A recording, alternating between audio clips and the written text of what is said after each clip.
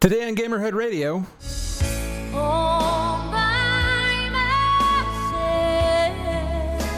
That's right, I'm flying solo today, but I'll do the best I can to keep this interesting for you. Gamerhead Radio starts now.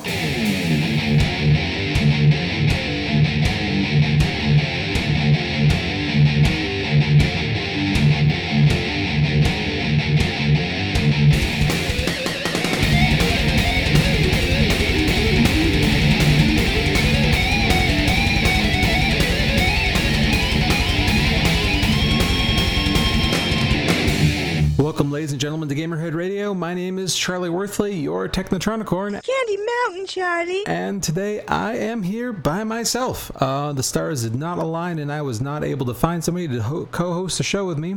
But that's okay, because this is going to be a little bit different of a show. If you missed the announcement posted to the feed a little over a week ago, then I'm sorry to have to inform you that Mike Nemitz, aka Viking Jesus, has decided to leave Gamerhead Radio in the possibly capable hands of myself and Goat.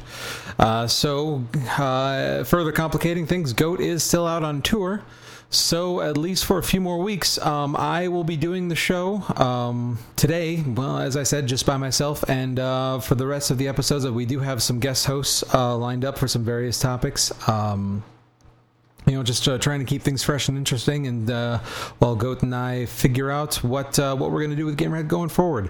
I can't tell you what yet, but I can tell you we do have some plans in the works, and I think at least a fair amount of you are going to be pleased with where we take the show. At least I certainly hope so. I can definitely say Gamerhead Radio will not be the same without Mike, but we'll talk a little bit more about that. Briefly, I'll go ahead and mention, I won't talk to myself for too long here. For the last couple weeks, I picked up Lego Batman 3. Michelle and I have been playing that a little bit. We got into it, and it seems like it's going to be pretty good. We've played a lot of the Lego games in the past, and we've enjoyed pretty much all of them. So it's going to be it looks like it's going to be another good entry here. I also picked up Shape Up. Basically the Kinect powered workout game that is pretty much the spiritual successor to the Your Shape fitness games that Ubisoft put out previously for the original Kinect on the 360. This is the new version, and I'm going to, I have plans on getting into that with the start of the new year. And I'm trying to lose some of this beer gut that I've managed to accumulate over the last year or so. Craft beer is delicious, but it also is very rich in calories. So, time to counteract some of that. And then I also picked up, haven't played it at all yet, but I picked up Shadow of Mordor. The last 3 games I mentioned I did on Target's Buy 2 Get 1 sale that they were running. So I took advantage of that, and the reviews on that are pretty good, and I've talked a little bit about that in the past, and so hopefully that pans out to be an enjoyable game. But the reviews, like I say, reviews are decent, so should be all right. But enough about that. So we'll go ahead and we'll cover a couple of the top news stories from the last week, and then we'll get into our feature, which will be remembering Mike Viking Jesus' time with us here at Gamerhead Radio. But for right now, let's see what the industry has been up to this last week.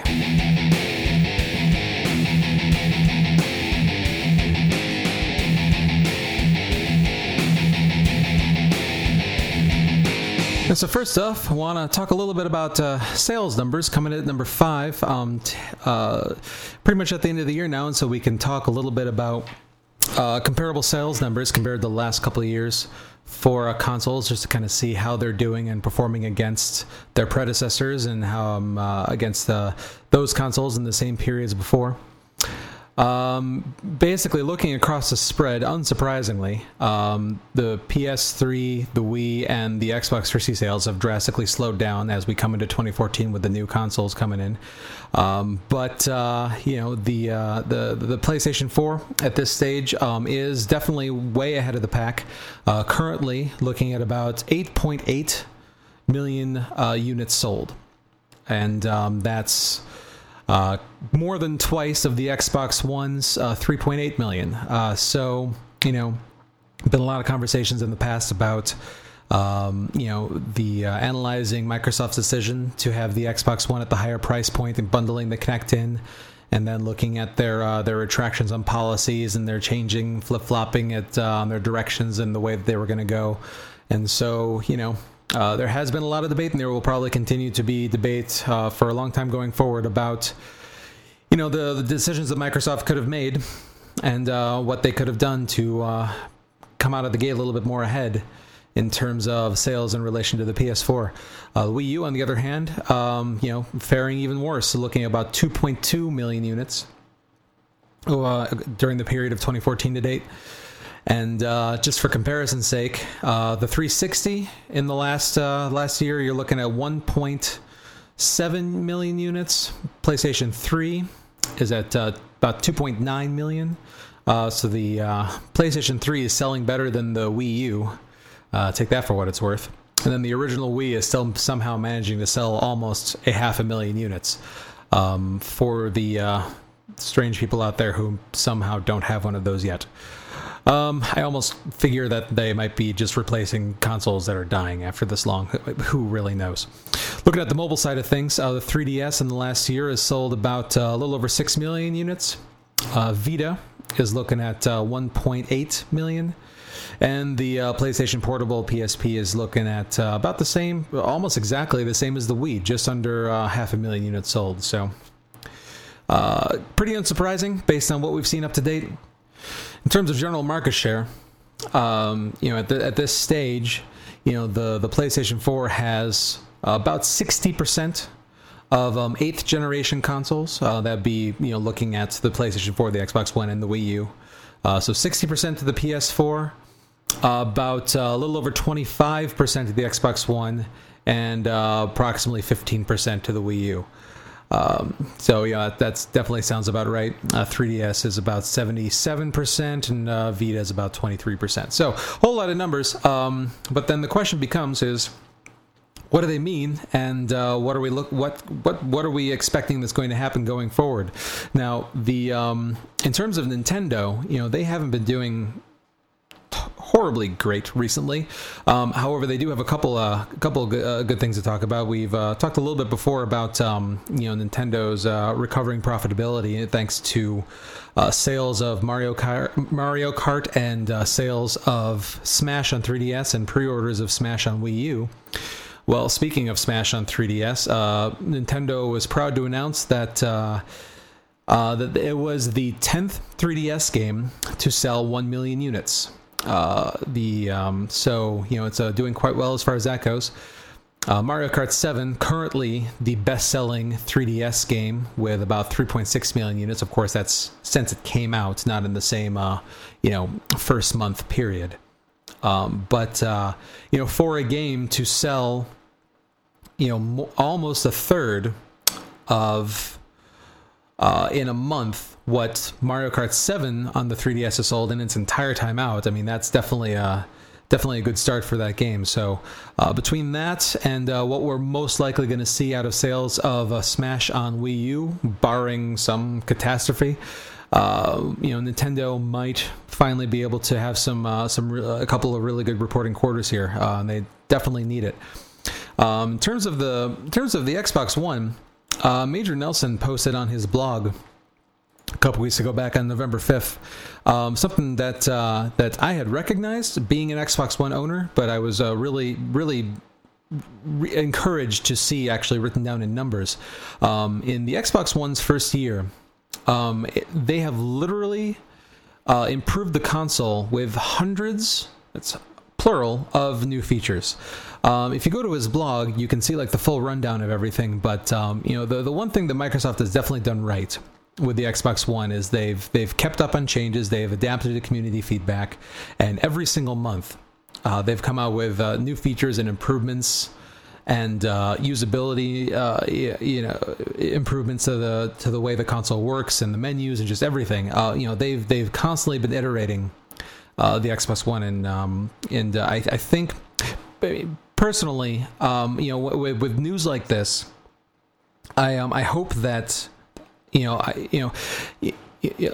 I'm an Xbox One owner, so of course I'm biased. But on top of that, we've talked before, like, the last thing we want is for anybody to go out of business. Microsoft going out of business, the Xbox One being a failure, would be bad for the video game industry as a whole. Less competition is not good for anybody. So I think that all of us reasonable people can agree that the best thing for the console industry is for all three major consoles to be able to find their place and improve and thrive and do well, so that we can keep at least a three console competition going here.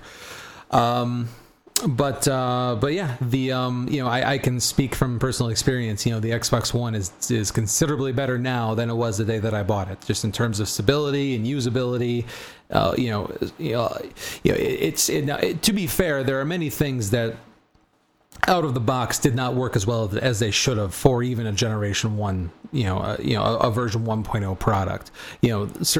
Things that are relatively simple as getting to your friends list and seeing achievements for a game, were, especially coming off of something that was as well done as the Xbox 360 is, and the way that their dashboard is, it was a gigantic step down from the current 360 to the version 1.0 of the Xbox One, but they've made up a considerable amount of that ground. So here's hoping that they keep up on that. Now, on the Sony side of things, Forbes posted an op-ed a couple days ago, yesterday, as a matter of fact. And the title of this is, this was written by Dave Thier, who's a contributor to Forbes.com. And he writes, a year in, PS4 is resting on its laurels, and it's not going to be enough. And basically what he's alluding to is pretty much what the growth and the progress that we've seen on the Xbox One side of things, we just haven't been seeing on the PlayStation 4. Yes, they've had some updates, but the rate and the quantity, and some might say quality, of the updates that we've been seeing on the PS4 just haven't been up to where the Xbox One is. Now, some might say that Microsoft just had that much more ground to catch up on, and the PlayStation 4 needed less improvements and less polish out of the gate than the Xbox One did. I would say that might be fair. I haven't spent any amount of quality time with the PS4, so I can't speak to that personally, but I could definitely see that argument. But again, that being said, still, if Microsoft keeps up on this rate, one thing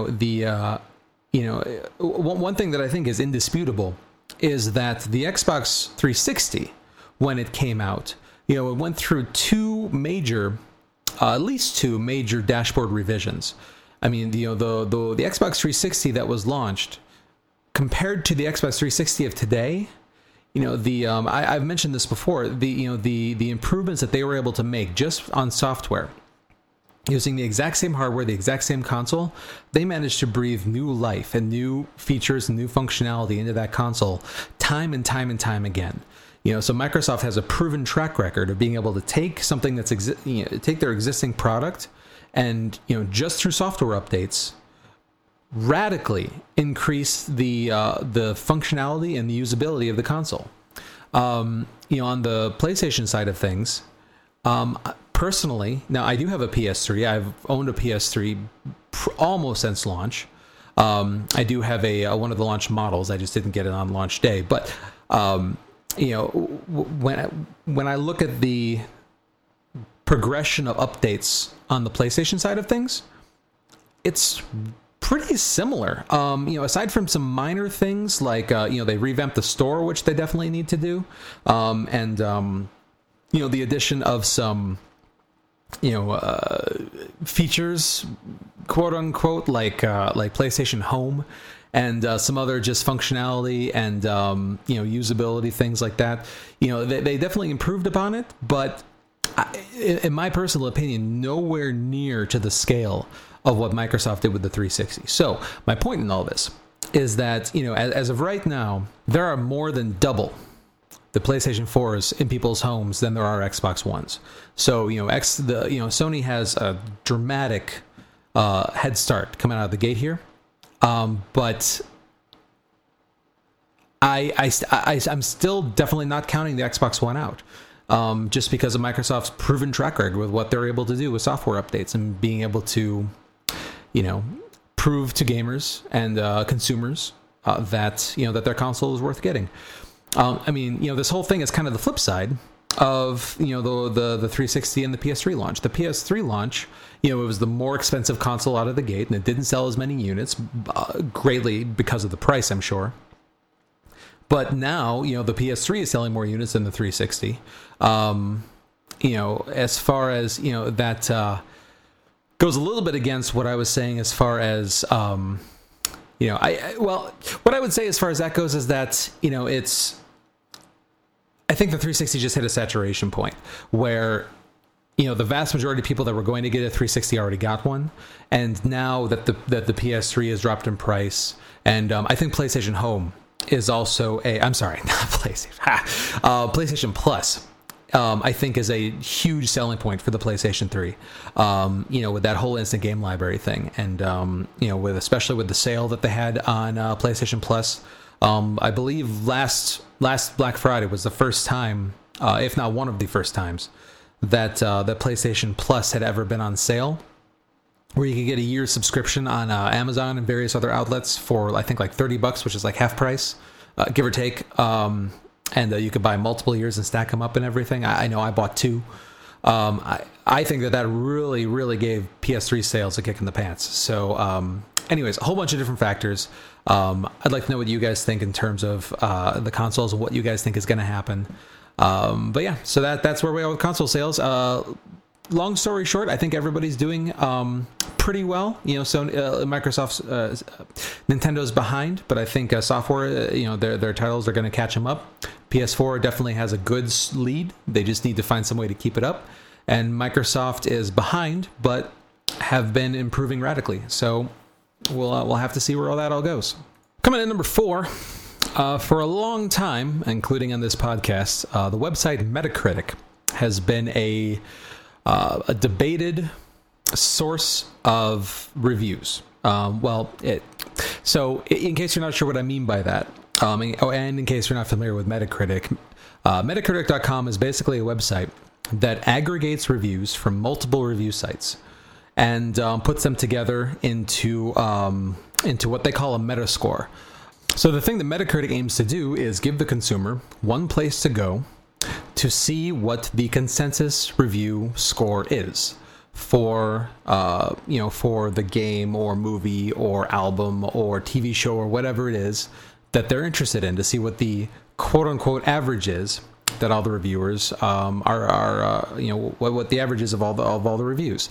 The problem with this, especially if you were to ask a lot of game developers and other reviewers, is that Metacritic hasn't ever really said what their formula is for figuring out the scores that they say that different websites are giving to whatever the content is.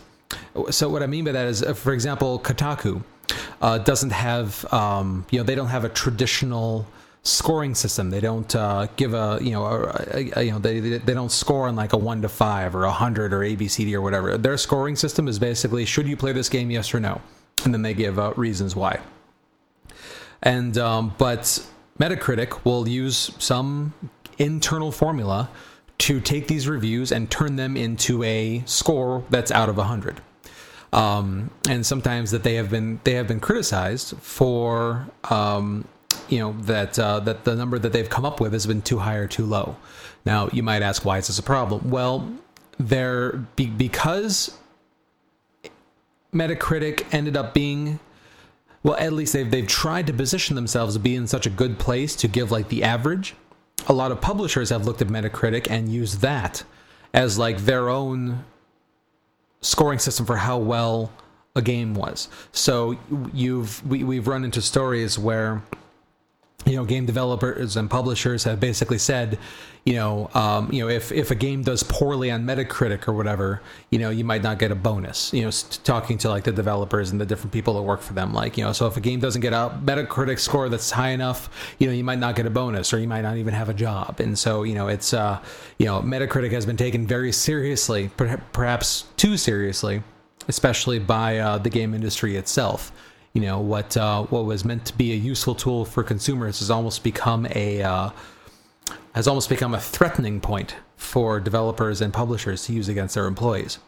However, this is in the news because last week, COO Justin Bailey of Double Fine, at a session at the Montreal International Game Summit, basically said, Metacritic is pretty much all but obsolete as far as that kind of thing goes. And so this is potentially, well, good news for everybody. He was quoted as saying there's no need to obsess over Metacritic. We've basically seen Metacritic all but become obsolete right now. We get obsessed with it. Other developers get obsessed with it. The press gets obsessed with it, but it doesn't really matter as far as the sales of the game. I think who's looking at the gaming press are, for the most part, other developers. And so it seems important to other developers. I'm just not certain how many gamers are going to the press. It seems they're being siphoned off into Let's Play and other avenues.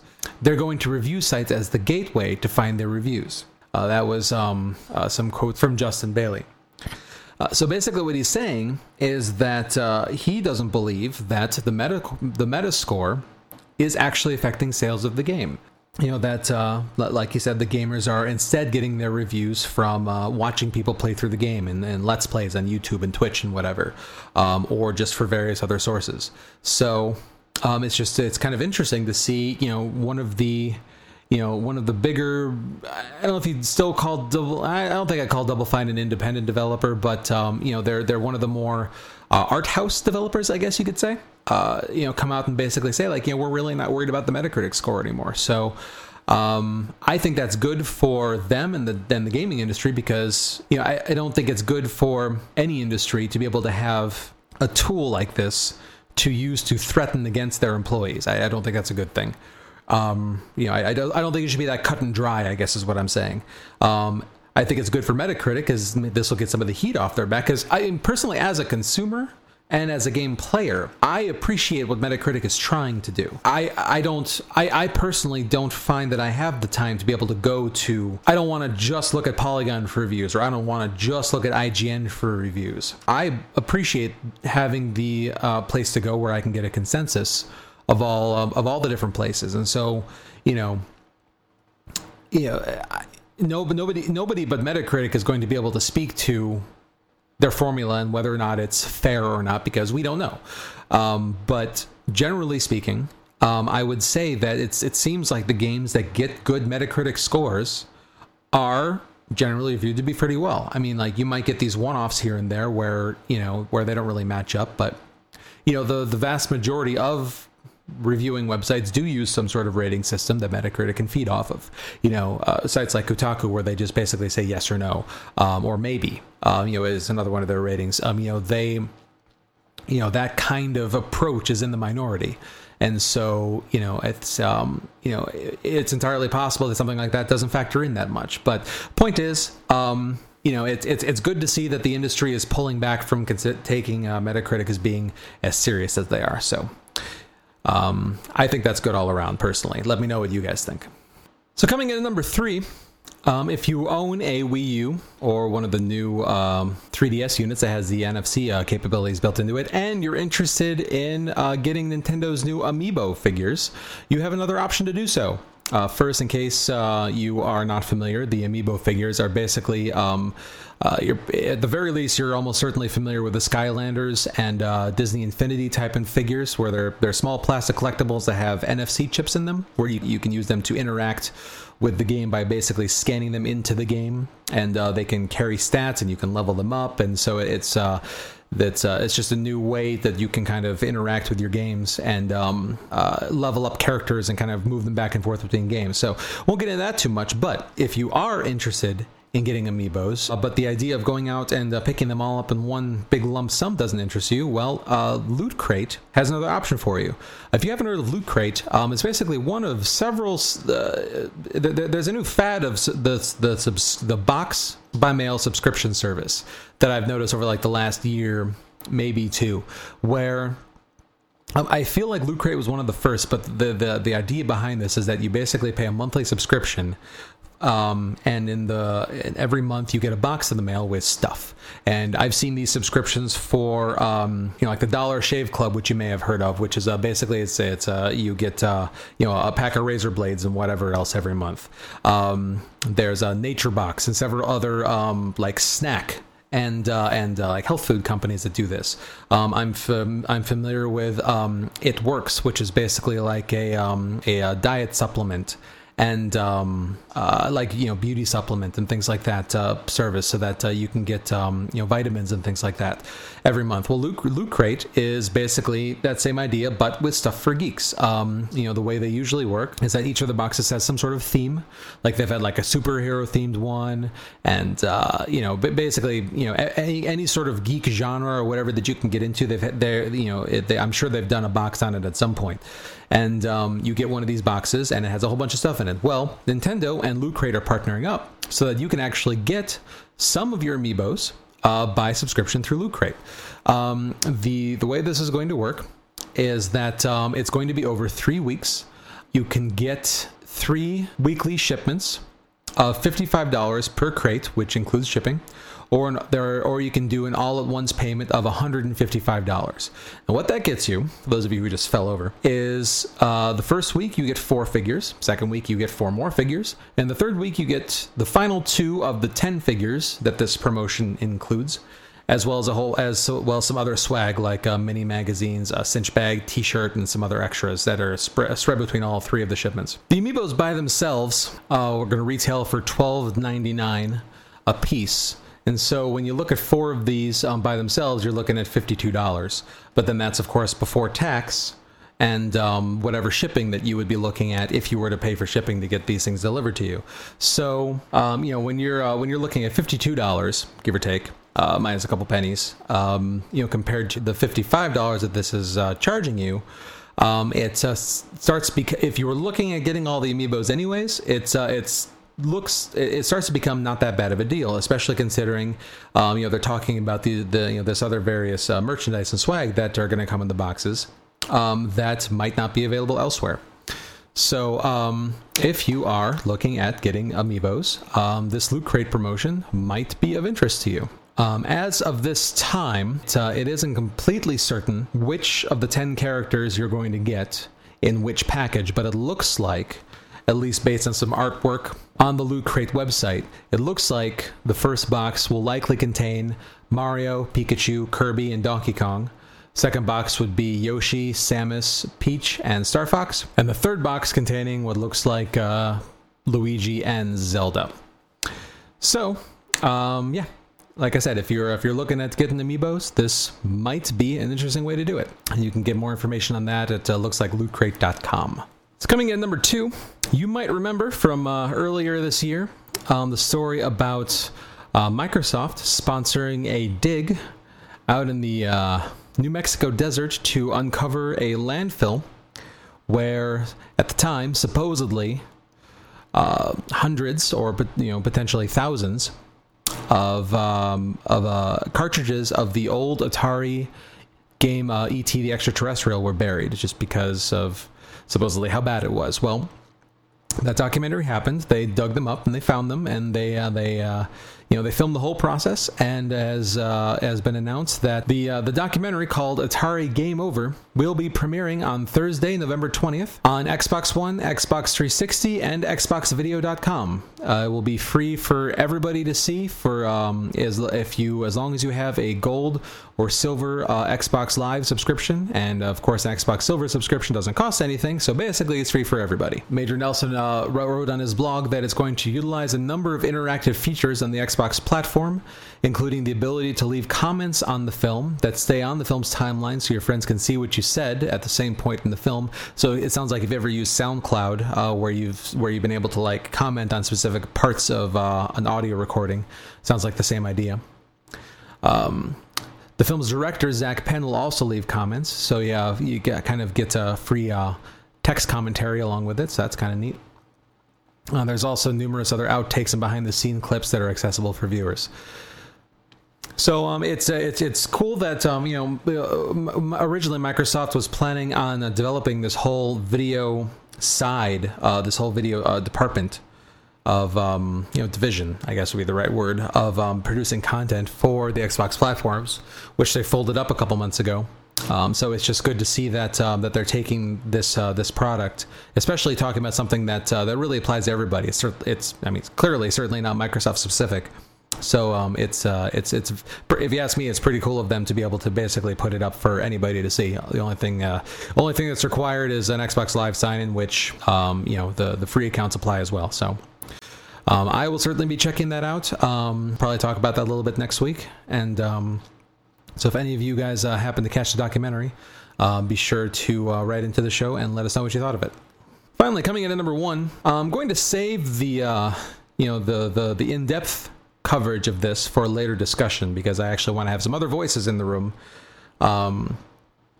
to discuss the topic. But the last week or 2 or 3, we've seen an unfortunate continuance of games being released that are just not ready to be released.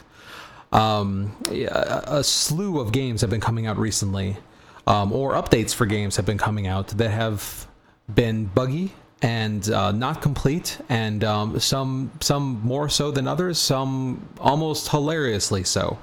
You've got Assassin's Creed Unity with their disappearing skin on people's faces, which is awesome.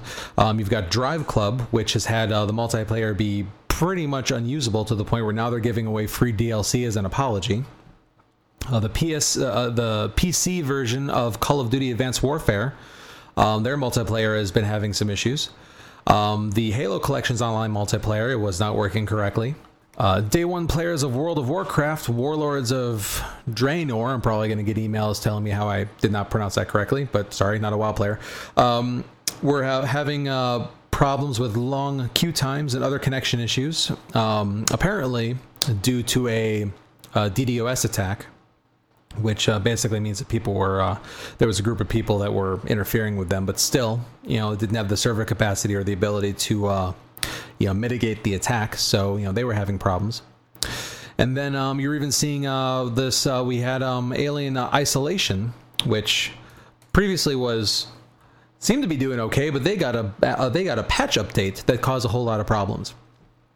And so the question here is, when are game companies, of course, I wish I could get a game developer in the room, somebody who works in a game development company and can actually speak to this directly, because it's one of those things where unless you are a developer and have worked on a game and have had to experience deadlines and other departments relying on you, and just the pressure that I can only imagine, unless you've actually experienced that, none of us can really talk about it. And so I speak from a very uneducated standpoint when I say I don't really understand how this happens.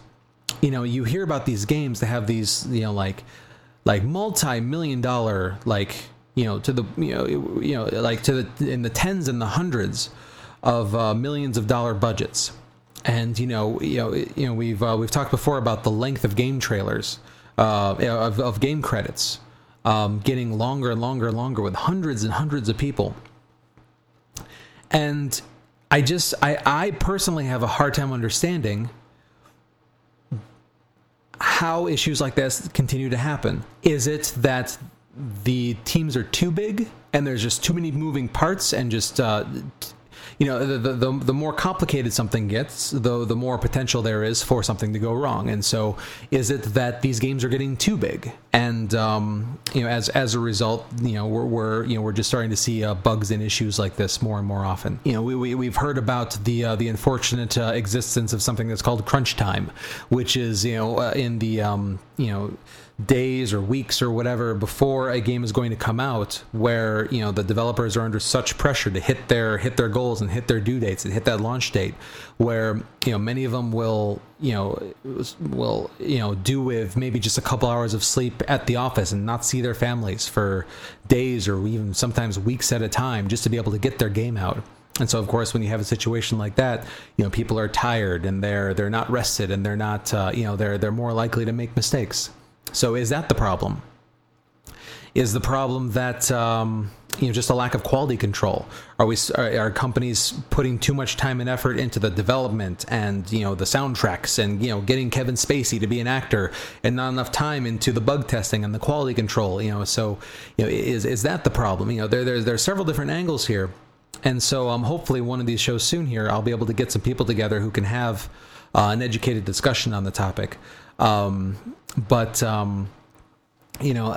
Just editorially speaking, I hope that I'm afraid for companies because the video game industry is definitely not small. It's definitely not shrinking, and so it's a little bit silly to say I hope gamers vote with their dollars, and that companies learn their lesson and start making whatever changes they need to make to keep stuff like this from happening. But the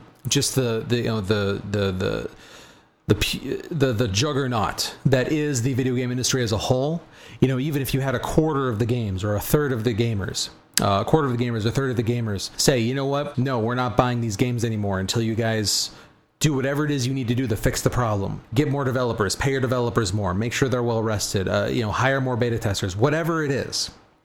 Even if you had a third of gamers doing that, I'm pretty sure, without crunching the numbers and looking at it, this is just a guess, I'm pretty sure that the remaining 2/3 of the consumers out there would be more than enough to keep the industry going. So I'm afraid that we've reached almost like a point of no return here, where it is, we're just, what I hope is not the case is that developers have just adapted the mentality of saying, we're going to do whatever we can, we'll make it as good as we can, and we'll just ship it and we'll fix it later.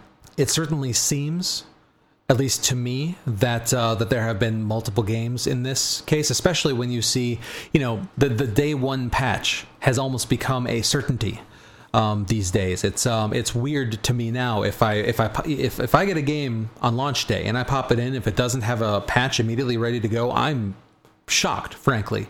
And sometimes a little scared, maybe a little impressed, just depending on how my experience goes on from there. But I mean, look at the case of the Halo Master Chief Collection.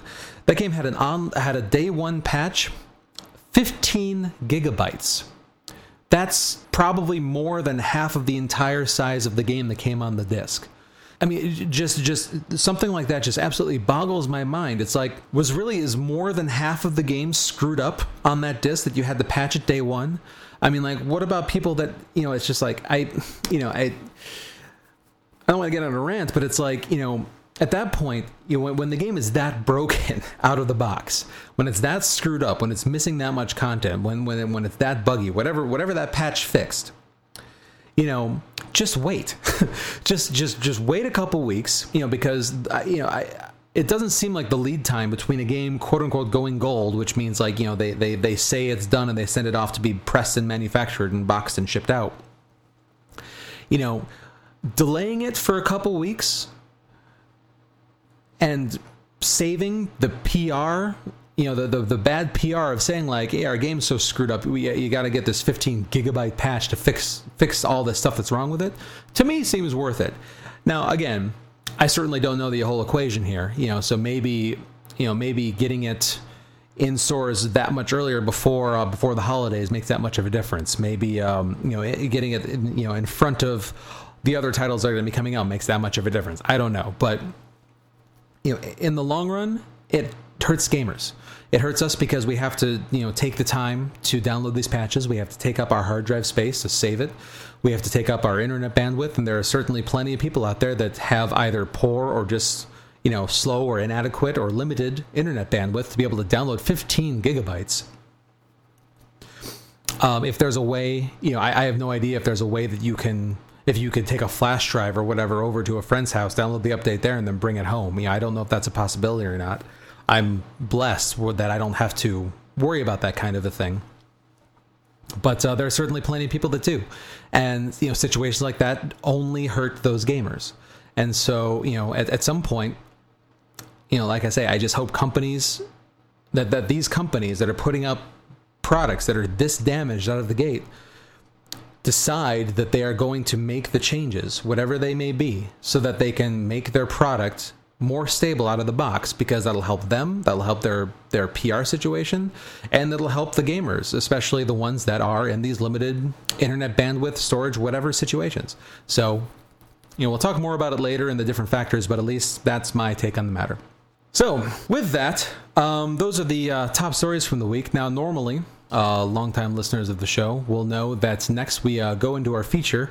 However, we're going to be flipping it up a little bit this week, just because I want to make sure that the responses to our mailbag question this week get heard by the listeners, because I think they're important, and I think that they're worth listening to. So coming up next will be our mailbag. So our mailbag this week was, we asked listeners to write in and call in and let us know what their favorite moments were over the past 86 episodes of Mike, of Viking Jesus. He was a founder of the show. Him and Goat, put the show together, and I was lucky enough to be brought in about I think it was about 25 or so episodes in. It was definitely a sad day when Mike announced that he was going to be retiring from the show. So Goat and I had the idea that we would sort of send him off with the best wishes possible.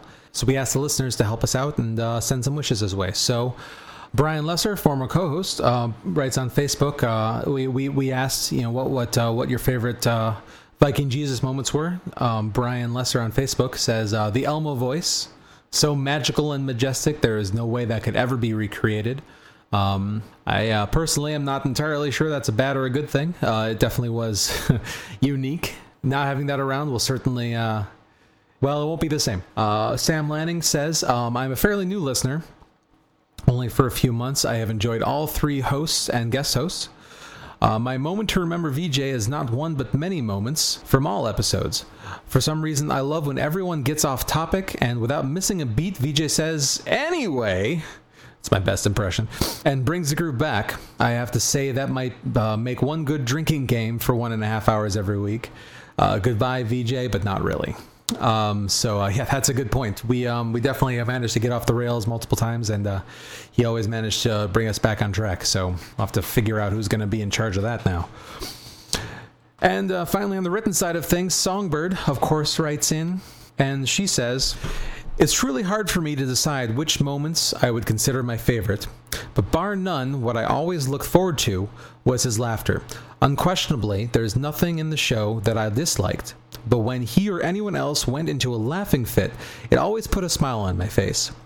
Even more so was whenever my questions would result in absolute hilarity, because it warmed my heart knowing I might have contributed something that'll be cherished in someone's memory, just as you guys will always be in mine. Still, this is about the lightning-loving, multi-voice acting Disney fanatic Viking Jesus, and I wish him the best of luck as he continues to voyage through the unforgiving seas and merciless skies, while blasting metal tunes to fuel his mighty vessel into the unknown. All hail." That's it's all very true, Songbird. Thank you very much for that. And now we do have some voicemails, the most we've ever had in a show before. Several of our former co-hosts have called in to wish VJ well, so let's see what they had to say. Mike, Mr. Mike Nimitz, the Viking Jesus himself. This is John Santiago from Vias for Villains. Just wanted to say thanks for having me on the show, man. Wish you best in all your future endeavors, and couldn't thank you enough for having me out. I had a great time while I was there hanging with you and Charlie and Goat. And best wishes, brother. Onward and upward, as they say. Cheers. Hey, Mike. It's Brian. Just wanted to say, hope everything's going well with you, and I just wanted to wish you the best of luck on everything you have in the future. But most importantly, I want to say thank you for everything you've done for Gamerhead Radio. Even though I was only on for one episode, I still had a blast, and that's pretty much it. Getting the chance to meet the other guys that were on the episodes, it was fun. So I just want to wish you the best of luck, and thank you for everything you've done. Take care, man. Hey, this is Dan, first-time caller, long-time listener, five-time co-host. So do I get that prize that was mentioned, like 70 episodes? Oh, yeah, co-host part. That kind of disqualifies me. Anywho, just calling to wish Mike the best of luck in his future endeavors. Hope everything goes good for him. It's still sad to see him go. Hopefully me and him can still talk RPGs every now and then, especially when Typo gets released with that Final Fantasy 15 demo. Anywho, Mike, hope everything goes well for you. Good luck in your new job, and hope everything goes well for you. Hey, it's Goat with Goat Remote. Out in Cleveland today, freezing my ass off in the lovely Midwestern snow that I was trying to avoid so cautiously, but is inevitably not happening. Doing the same shit, doing shows, going from state to state, doing shows. Still playing NHL 15, getting really good at it, because that's my options. And I've been working on Pokemon Black 2 as a odd counterpart to that. I'm not sure where that's going. Really sad to hear that VJ's leaving us. It's been nothing but good times, man. I wish you all the best, and I hope your next endeavor is just as profitable, if not more, than Gamerhead. You will truly be missed as the voice of reason between me and me. Other than that, not much else going on. I will check in next week. Later. Well, thanks, Goat, of course, for your Goat Remote and for yours and everyone else's comments. My feelings on the matter, there's very little I can say that hasn't already been said. The show is definitely not going to be the same without Mike's presence here. I certainly would have never wished to do the show without him, but I definitely, all Goat and I can do is respect his wishes, and as everyone else said, just wish him the best on whatever he's going to do next. There's there's really not much I can say that hasn't already been said. So, all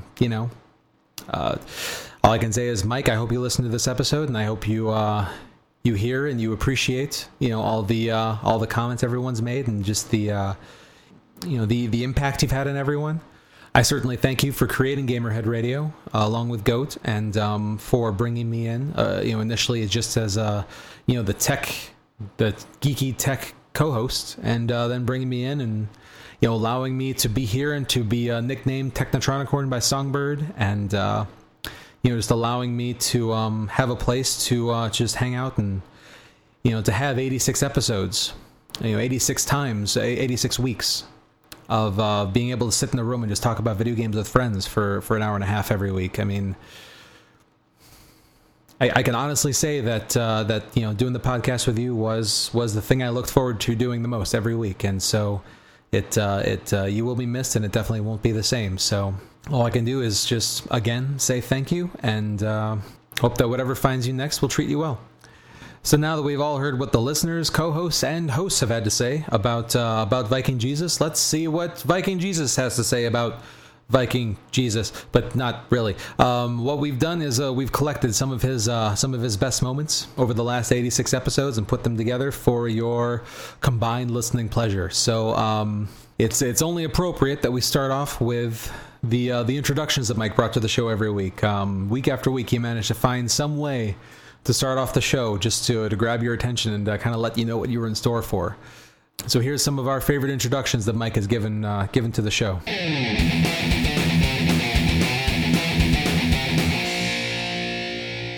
Today on Gamerhead Radio, we're canceling the show because we called each other a duty head. Today on Gamerhead Radio, I can see the future. Today on Gamerhead Radio, half the beard, twice the hangover. Hey, it's BJ. I'm on vacation this week, which means you get to deal with the other guys talking to you about video games.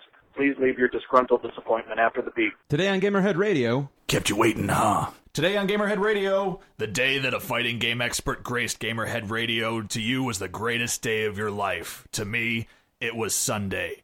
Today on Gamerhead Radio, fuck it. Today on Gamerhead Radio, snow! Fucking everywhere! Snow! Today on Gamerhead Radio, let's work it! Let's sweat! Today on the Gamerhead Saga, suck it, King, sue me!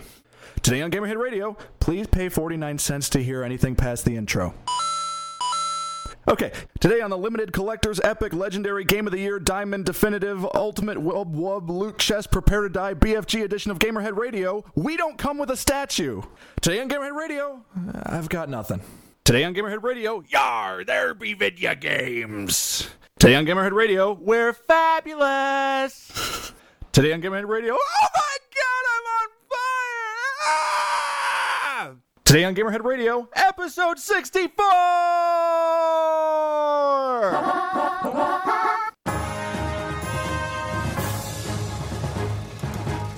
Breaking news coming out of Los Angeles. This is Viking Jesus with E3 News. Gamerhead Radio starts now.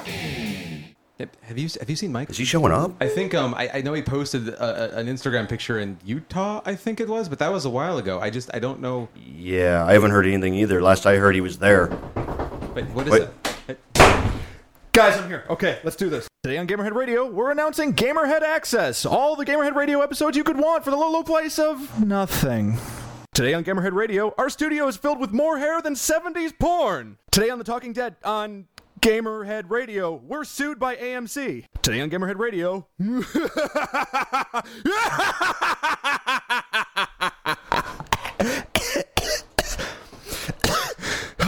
Today on Gamerhead Radio, we're canceling Gamerhead Radio after 2 long years of development. Wait, what? Just kidding! Today on Gamerhead Radio, we're the only gamers in a good mood, apparently. Today on Gamerhead Radio, I'm full of sugar! Today on Gamerhead Radio, I'm gonna sing the Doom song now. Doom, doom, doom, doom, doom, doom, doom, doom. Oh, okay, yeah. Right now on Gamerhead Radio, we need to go forth and not do that. Stop it. Stop. Welcome, ladies and gentlemen, to the first episode of the Gamerhead podcast. I am, of course, Viking Jesus, Mike Nemitz, the gaming god, the what other things do they call me? The guy who does stuff with guitars is usually it. Yeah, it works for me. And by my side is none other than Goat. Just Goat. I have no real name. Just Goat. So anyway, welcome to the first episode of the Gamerhead podcast. To give you guys a quick sum up on who we are, since it is the first episode, and I like to think you people would like to know who we are. Myself, I've been a part of the video game industry for 7 years now. Several. Let's say several. Several. They sound similar. Yeah. Writing for various sources. I used to write for Examiner.com as a video game industry examiner. I used to write for another website that shall not be named because I don't want to give them publicity, but I was the associate editor there. If you're looking for that website, you internet detectives can probably find it if you try hard enough. Yeah, it's pretty easy. Yeah, it's just Google it. But most recently, I'm better known as Viking Jesus, the video game musician who's performed with Video Games Live and had such high-profile requests such as legendary game designer Tim Schafer and Grammy-nominated composer Austin Wintory. Grammy-nominated right now, but the Grammys are like tomorrow, so that might be Grammy winning by the time. That's right. Yeah, okay. I'm a week behind myself. That's okay. Football last week, Grammys this week. He's probably not even gonna accept the award on TV. So it's unfortunate, but accepted at this point. An award is an award. I don't care if I'm on TV or not. It's still on his shelf if he gets it. Works for me. Look at Valve. They're privately owned, so they don't have any shareholders whatsoever, and they love it. They operate just fine because they do whatever the hell they want when they want. Because they're printing money with having the most popular PC gaming application of all time. Yeah. Aside from Windows. Yeah. It's only a matter of time before Windows gets rid of them. Well, wait till the Steam box comes out at some point. They're calling it the Steam box. They're not calling it the Steam box. It's just... anyway. I'm hoping for Steamer, and it's made in Cleveland. I think you made that joke last week. I'm gonna until they actually come out the official title for it. I'm calling it the officially on this show. It'll be called the Cleveland Steam Box. I swear, if we get our hands on one of these things and it's called the Steamer, and I see anywhere on it that says "Made in Cleveland," yes, I will eat the damn thing, and I will video it, and it will be on the site within seconds, people. Seconds. But aptly anyway, titled "VJ Eats a Cleveland Steamer." Anyway. Hard to believe, but a year ago today, on March 23rd of 2012, I was nervously practicing with an unplugged electric guitar in the basement of the Arcada Theater. It's been a year already, and it's craziness. Let's be honest. Yeah, let's recap everything that's happened since then. 3 VGL shows. That was the night that Viking Jesus was born, right there, with the streaming on Twitch TV and everything like that. You know, he first announced me by my real name, Mike Nemitz, and then by the end of the night, he was just like, everyone give it up for Viking Jesus. It was that quick. Yeah. You were hatched.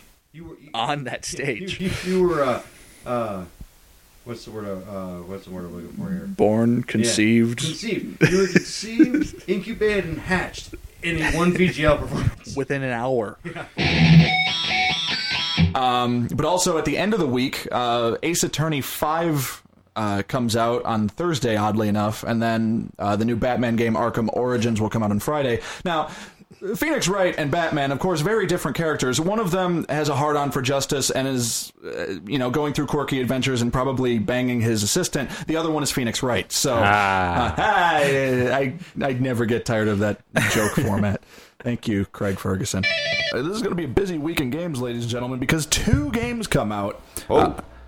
Well, more like 4 games come out, but only 2 of them are anything that most people are going to pay attention to. So the 2 big releases this week is a tiny little game called Titanfall and Dark Souls, better known as Dark Souls 2. But, I'm sticking to my Sean Connery joke because of the way the logo looks. Dark Souls 2 and Titanfall, very different, by the way. One of the games will piss you off because of the online community, and the other one is Titanfall.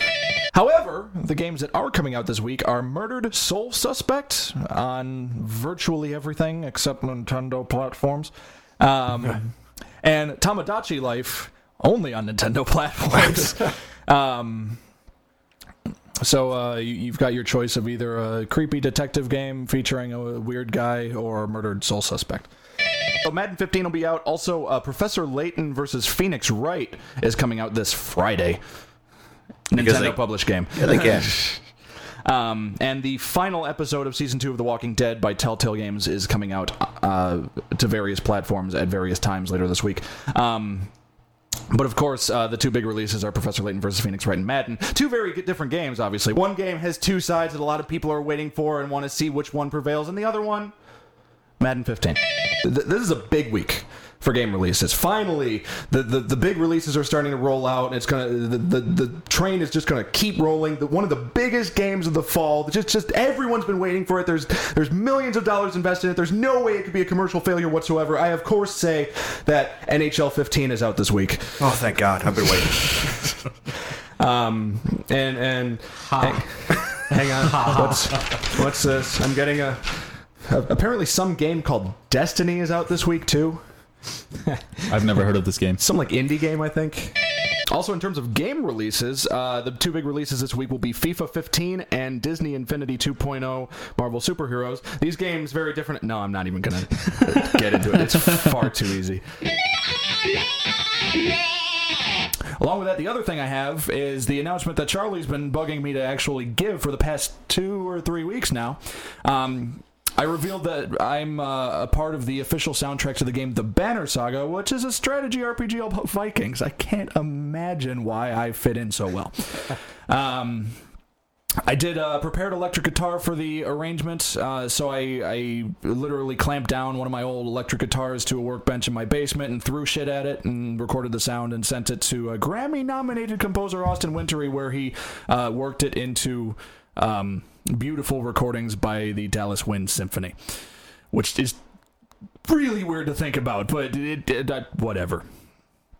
The score includes, such other notable artists as Maluka and Peter Hollins and Taylor Davis, and all of them are incredibly talented and working well in the score. My stuff is more kind of like subtle, like in the background, but you can definitely hear it on a couple tracks. The soundtrack and the game both released January 14th, which, if our schedule goes well, is the same day that this podcast will be released.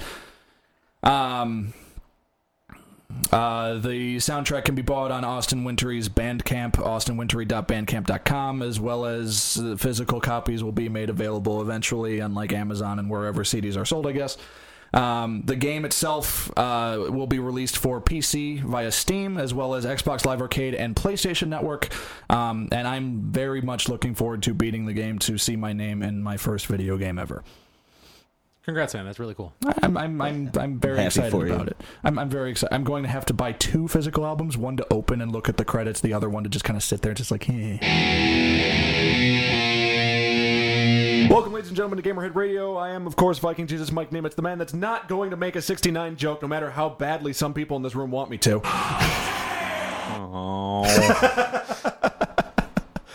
That's right, it's episode 69, and Charlie has been very adamant in making sure that I knew that the entire recording process today.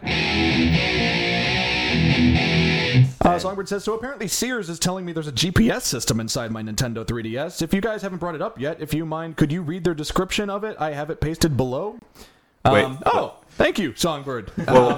So here's... Sears Kmart? Sears? Yes, Kmart Sears. Like Sears, the department store that sells things. That are closing left and right. Uh-huh. But they're not out of business. They still exist. Let me read the description and let's go over this. Get a 3-dimensional view of the action with a Nintendo 3DS. When it comes to handheld gaming, you can't beat the 3-dimensional fun of a Nintendo 3DS. While other handheld gaming systems focus on graphics and sound, Nintendo... I'm sorry. Wall. Nintendo looked for a new and creative way to play games, this time in 3D. Thank you, Echo.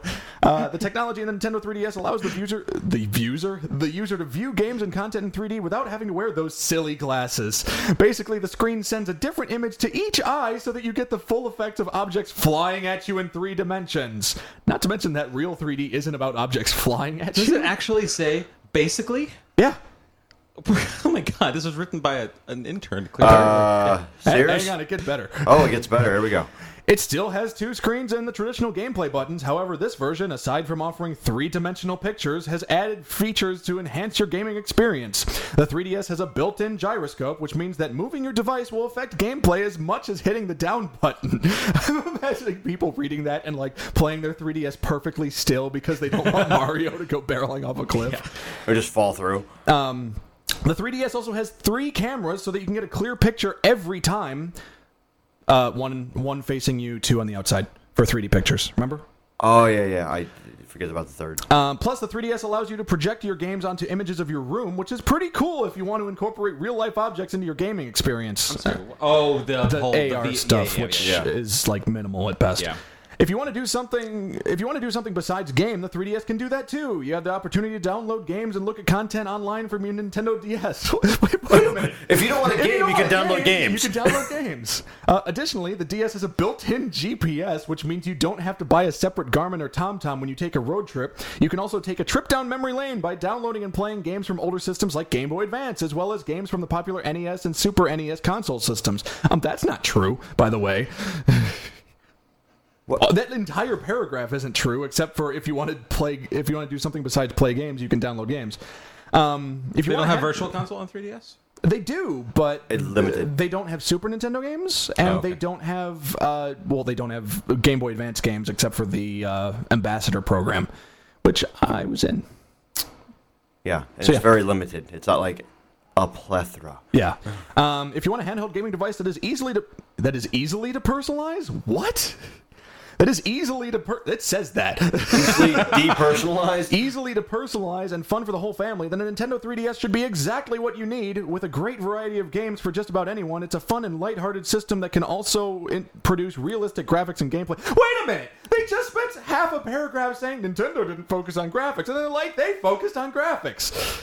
God damn, we could do a better job than this. Wow. We have on accident. You can play many of your favorite Wii okay, hang on. You can play many of your favorite Wii games as well as games from the classic Nintendo systems anytime you want and anywhere you are, making this the ultimate accessory for long road trips and endless flights. No, none of that is true. Hold on, Sears. You've just gone into Volcano Insurance Guy in Chicago, all right? It'll make coffee. It'll take your kids to school. It'll buy you a house. It doesn't do any of that. It'll make your mother-in-law tolerable. Yeah. If you want, hang on, last paragraph, I promise. If you want to get started with a Finn pocket-sized gaming. I think that's supposed to be fine pocket-sized. No, it's Finnish. Whatever. With a Finn pocket-sized gaming adventure, then come to Sears, where we will outfit you with everything you need to have the ultimate Nintendo 3DS experience. Start with a console and a few games, then customize your device so no one else in the family feels entitled to play on your system. You can opt for decorative covers and cases as well as custom stylus options that fit every personality. Don't forget to add on extra charger options and other accessories to round out your experience. Browse your great selection to pick out something you will love and play with for years to come. Wow!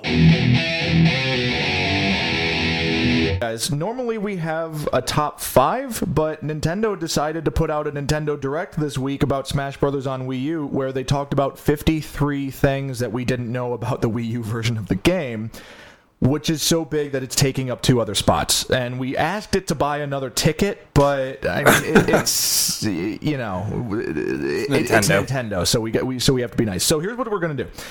So numbers 3 through 5, or 5 through 3 rather, are going to be all of the things they said on the Nintendo Direct, lightning round style, by yours truly. Just remember, this is better than us deciding to have a top 57. I feel like there should be a timer. There's kind of a timer. We'll just go off of that. Okay, so someone tell me when to go. And go.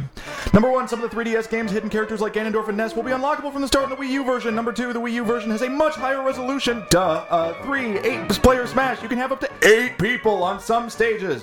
Number 4, bigger stages like Hyrule Temple, a classic from the GameCube game, and other games. Number 5, a new feature called Danger Zone. Not the song. Some stages will have lava patches that will kill you. Number 6, one stage based on Donkey Kong Country Returns lets you battle on 2 different planes at once, one in the background and one in the foreground.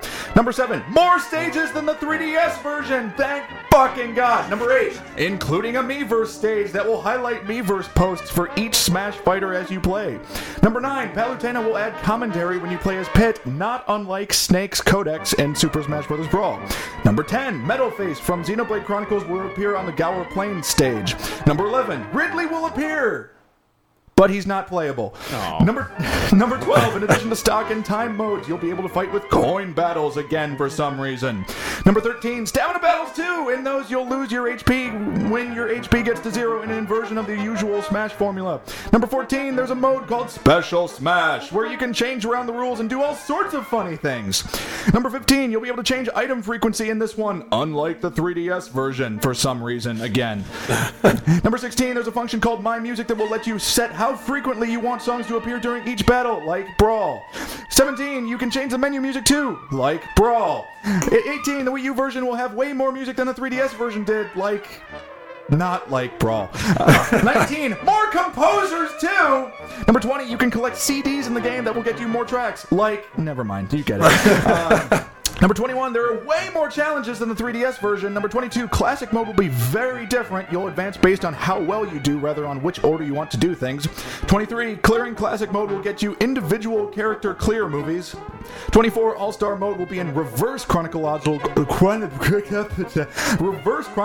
order this time around instead of the actual chronological order. 25, the new event mode will take you on a whole bunch of different themed battles. 26, the Wii U's version of Smash Run is a board game mode called Smash Tour, in which you'll compete on a big old Mario Party style map, collecting fighters and items as you move your Miis around the board, also presumably murdering your co-players. Number 27, there's a Target Blast minigame in which you launch big old bombs at various targets, which is also in the 3DS version, so I'm not sure why they mentioned that. Number 28, you can play with other people in the stadium now, even for Target Blast, which is apparently something people want. 29, there's a new mode called Special Orders in which the big bosses Master Hand and Crazy Hand will give you unique challenges and commands. Some of them are masterful, some of them are crazy. I feel really bad about that, I'm sorry. Number 30, Master Fortress is a new sort of boss battle in which the Master Core, from the 3DS version, will actually turn into a motherfucking dungeon that you have to conquer. Number 31, you can play the game with lots of controllers, from the Wii U gamepad to the Wii Remote Nunchuck, and literally every controller that Nintendo has released for the past 3 console generations. Number 32, there's a GameCube controller adapter. As you knew, you can use GameCube controllers to play. 33, for some reason, you can use the 3DS as a controller. 34, you can bring custom characters from your 3DS to your Wii U, which we also already knew. 35, lots more trophies. Mostly from the console games, not the handheld games. 36, you can get Final Smash trophies by surviving All-Star Mode with each character. 37, there's a trophy box! So you can show off all these new trophies if you feel compelled to do so. 38, Photo Studio is a new mode in which you can arrange your trophies and take ridiculous pictures that will certainly not be abused at all. 39, you can collect trophies in Multiplayer Trophy Rush. 40, with a strange new mode called Masterpieces, you can actually play timed demos of classic Nintendo games like Super Mario World and Earthbound. Then, once your timer is up, you can go buy them on the Wii U's Virtual Console. Capitalism!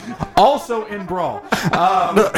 Complete with capitalism. 41, you can level up your amiibo characters. They'll gain experience, fighting, and boost stats when you give them equipment to gobble up. Also, you'll probably lose the figures in your vacuum on occasion. 42, the Wii LAN adapter is compatible with the Wii U. Use that if your Wi-Fi sucks.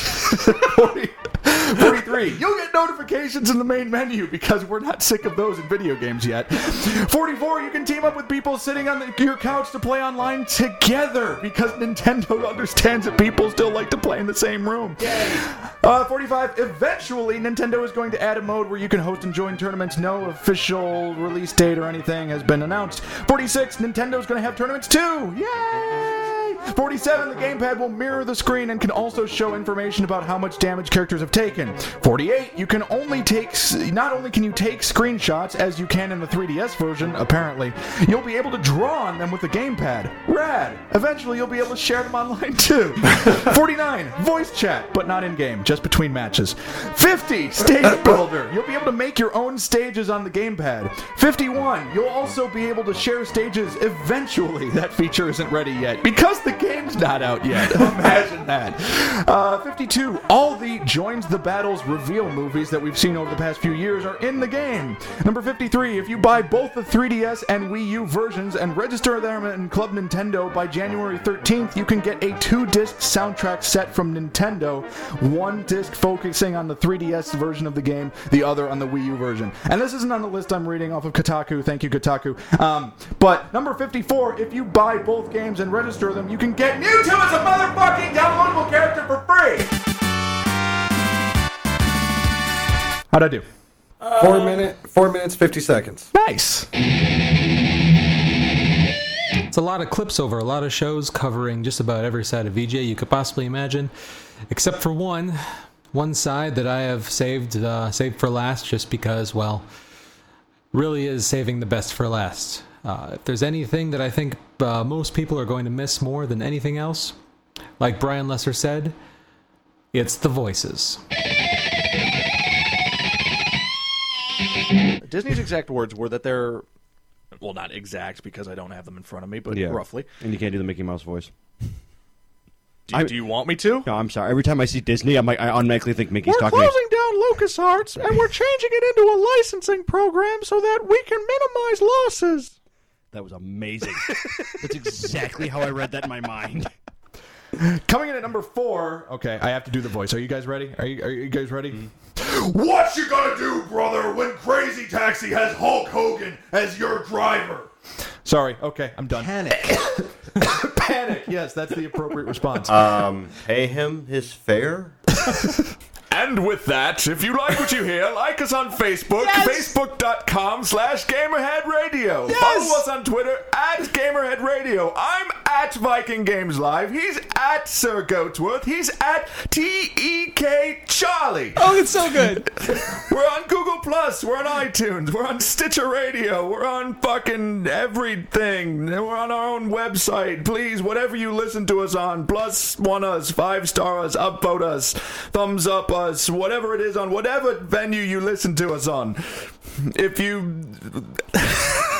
You're doing so good! If you have any questions for us or comments or anything, send an email to editors@gamerheadradio.com or send a phone call to 94926-GAMER. You're losing it a little bit. I can't go cracking up. Come on, rally! I'm just waiting for a Queen reference. Like, call us on the Queen's email. I'm trying. I'm losing. Come on, Reginald, finish it. And with that, Gamerhead Radio is brought to you by the Oh No! The opposite of the Ouya, because it actually does things that you might enjoy. Guys, this is Mickey Mouse. I can't, there's this Viking guy here that told me to call you guys because, he won't leave. He's asking to buy the castle, and it's not even technically ours. It's Cinderella's, and he won't stop climbing it. If you could just, come down here and retrieve him or something, that'd be great. Bye. And finally, there's one more clip I'd like to play. This is my personal favorite moment of Mike from the last, from every episode of Gamerhead Radios. This is, it's actually from a recent one, number 84, the episode titled One Good Thing. This is Mike talking about how he got his start playing guitar in the first place. And just out of everything, just this story in particular has been my favorite memory of the show so far. Just I think it's a really great story. So here it is. Okay, so I have one more because I had a feeling like no matter what, this would feel like just everyone involved talking and sounding all nostalgic, and I wanted this to be a little bit less nostalgic to prove that it doesn't have to be just like memories from forever ago and stuff like that, even though this was 9 years ago. So in 2005, I was in a Best Buy. I don't remember where. It wasn't like around here. But again, I was with my mom. I'm not sure why we were there. And I was looking around in the video games and stuff like that. I was an avid gamer at this point. Looking around at stuff and seeing what I could spend my allowance on. I made, what was it, like $30 a month as long as I did my chores and allowance and stuff like that. Wow, your parents are using the old system. The formula was always my age times 2 every month as long as my chores got done. So I was 15, so I got $30 a month. Oh, you're up to $48. Good job. Sure. I still do make that joke with my parents every birthday. It's like, so I get $48 now? And then they just kind of look at me like, you make that joke every year. Stop it. So anyway, so the year's 2005. I'm in a Best Buy. My mom is looking for whatever. I'm looking around at video games, and I see this display model. There's this weird, clicky, squeaky guitar on display with buttons on it. It's for a game. It's like, what? Guitar Hero? What a fucking weird game. And I'm looking at it, and I'm like, Goat's looking at me funny. Why is he looking at me funny? I'm in so much pain. That was 9 years ago. I'm looking at it, I'm like, this is really cool. I didn't play guitar at this point. Like, I love like music. I love the music that I do now, but I never like made it. Yeah. So I was looking at it, I'm like, this is okay. It's kind of small, but whatever. I slung the strap over my shoulder, and I didn't know how to adjust the strap, so the guitar was up by my nipples, and it was ukulele style. Okay, whatever. Everybody plays ukulele style. And I'm looking. There were like 4 songs on the demo, and like one of them was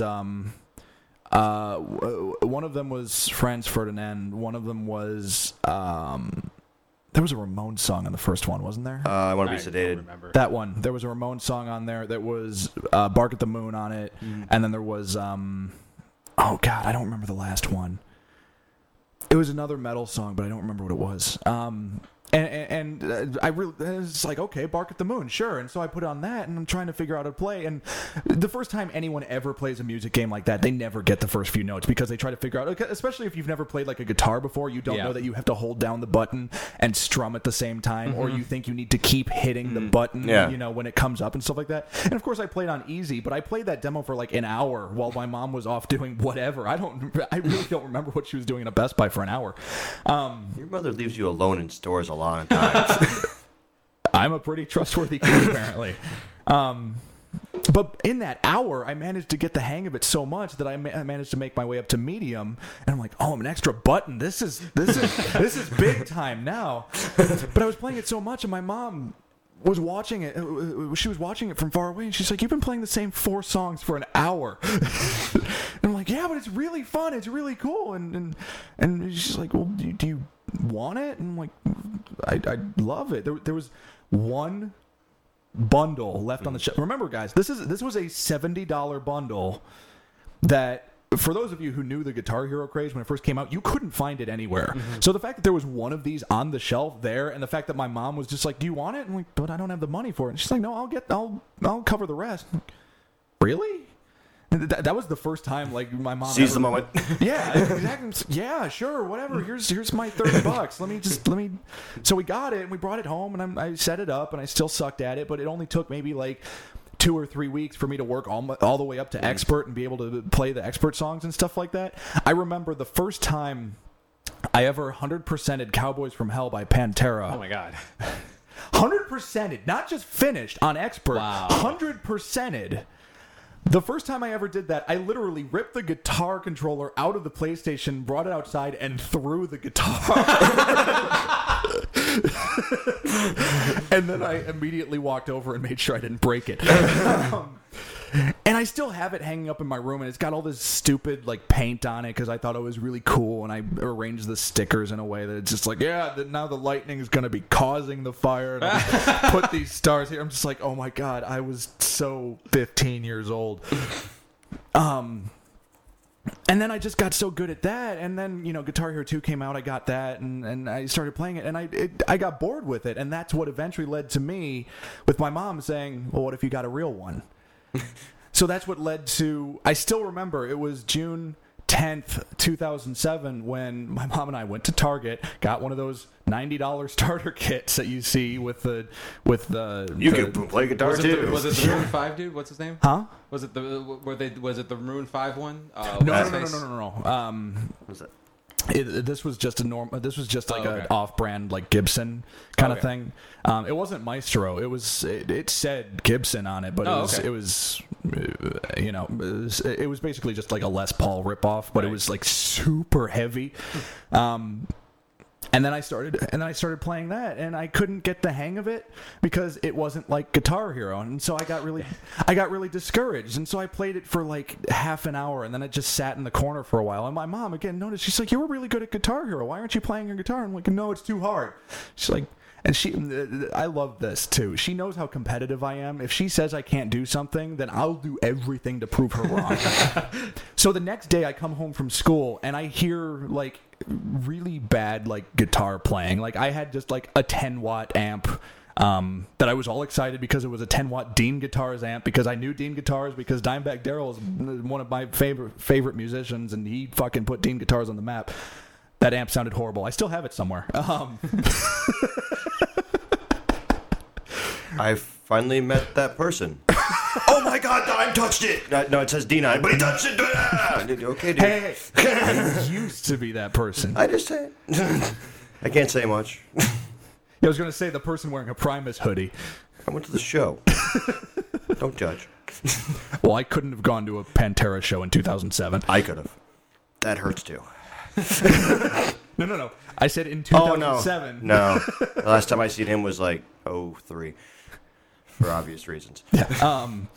So I hear like bad guitar playing, and I go upstairs, and my mom is in my room with my guitar, and I'm like, "What are you doing?" She's like, "Well, if you're not going to play it, I'm going to play it." I'm like, "I'll show you," and the rest is history. Wow. I played guitar for 4 hours that night, and every night that week, and eventually. So did your starter kit come with like a book or like a CD or something that you used, or no. did you? Just a guitar. It didn't even come with the practice amp. I had to go to Hicks Brothers over in Batavia for the amp. It's the Just Add player boxes. Now they come with amps. Now they come with like 5 or 10 watt practice amp. This one didn't. Yeah. This one just had the guitar, a bag, which I also still have, an extra set of strings, picks, and it had like. Whoa! It had a tent in the shape of a guitar. They called a bag. Yeah, that. Actually, now that I think about it, I think it did come with like a CD or a DVD or something like that. But I'd never I looked at it and I'm like, yeah, okay, whatever. It came with the 20 quick lessons. Probably. Literally, that's all the CD said. 20 quick lessons. I believe you. I spent some time working at Guitar Center. I think I know exactly what you're talking about. That's one of my favorite memories for obvious reasons. The Guitar Hero started me on a whole new career path. So, wow. Crazy, huh? Tells us that Mike's not a self-starter. We have to tell him he can't do it, so he'll do it. So thanks for sticking around and joining us through this retrospective of Viking Jesus' time here with us at Gamerhead Radio. We've said it 100 times, but we're definitely going to miss Mike around here. Next week, we're going to have friends of the show, Travis Lanning and Dan Hlotke, in to talk about the seemingly ever worsening situation of Black Friday in retail. And discussing the topic in general. We covered it last year, but we've got a lot of new listeners with us. And so we're going to revisit it again because the situation just seems to be getting worse. So for the mailbag question for next week, please write in and let us know just what your thoughts on Black Friday and Black Thursday and Cyber Monday and seeing Black Friday pop up in other months of the year and just that whole situation and just the abuse of this term, I guess, whatever you want to say at this point.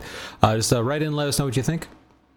But otherwise, that's it for this week. So we're going to go ahead and close out the show in pretty much the only appropriate way we possibly could. Thanks for listening, and we'll see you next week. If you like what you hear, like us on Facebook, facebook.com/GamerheadRadio. Follow us on Twitter @GamerheadRadio. I'm at Viking Games Live. He's at Sir Goatsworth. He's at TEK Charlie. Wasn't that okay? We're on Google Plus, we're on Stitcher Radio, we're on iTunes, we're on our fucking website, GamerheadRadio.com. We're on Google Play with us at Gamerhead Radio After.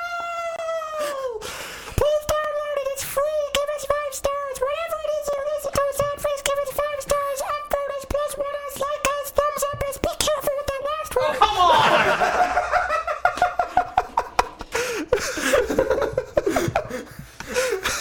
Finish, come on.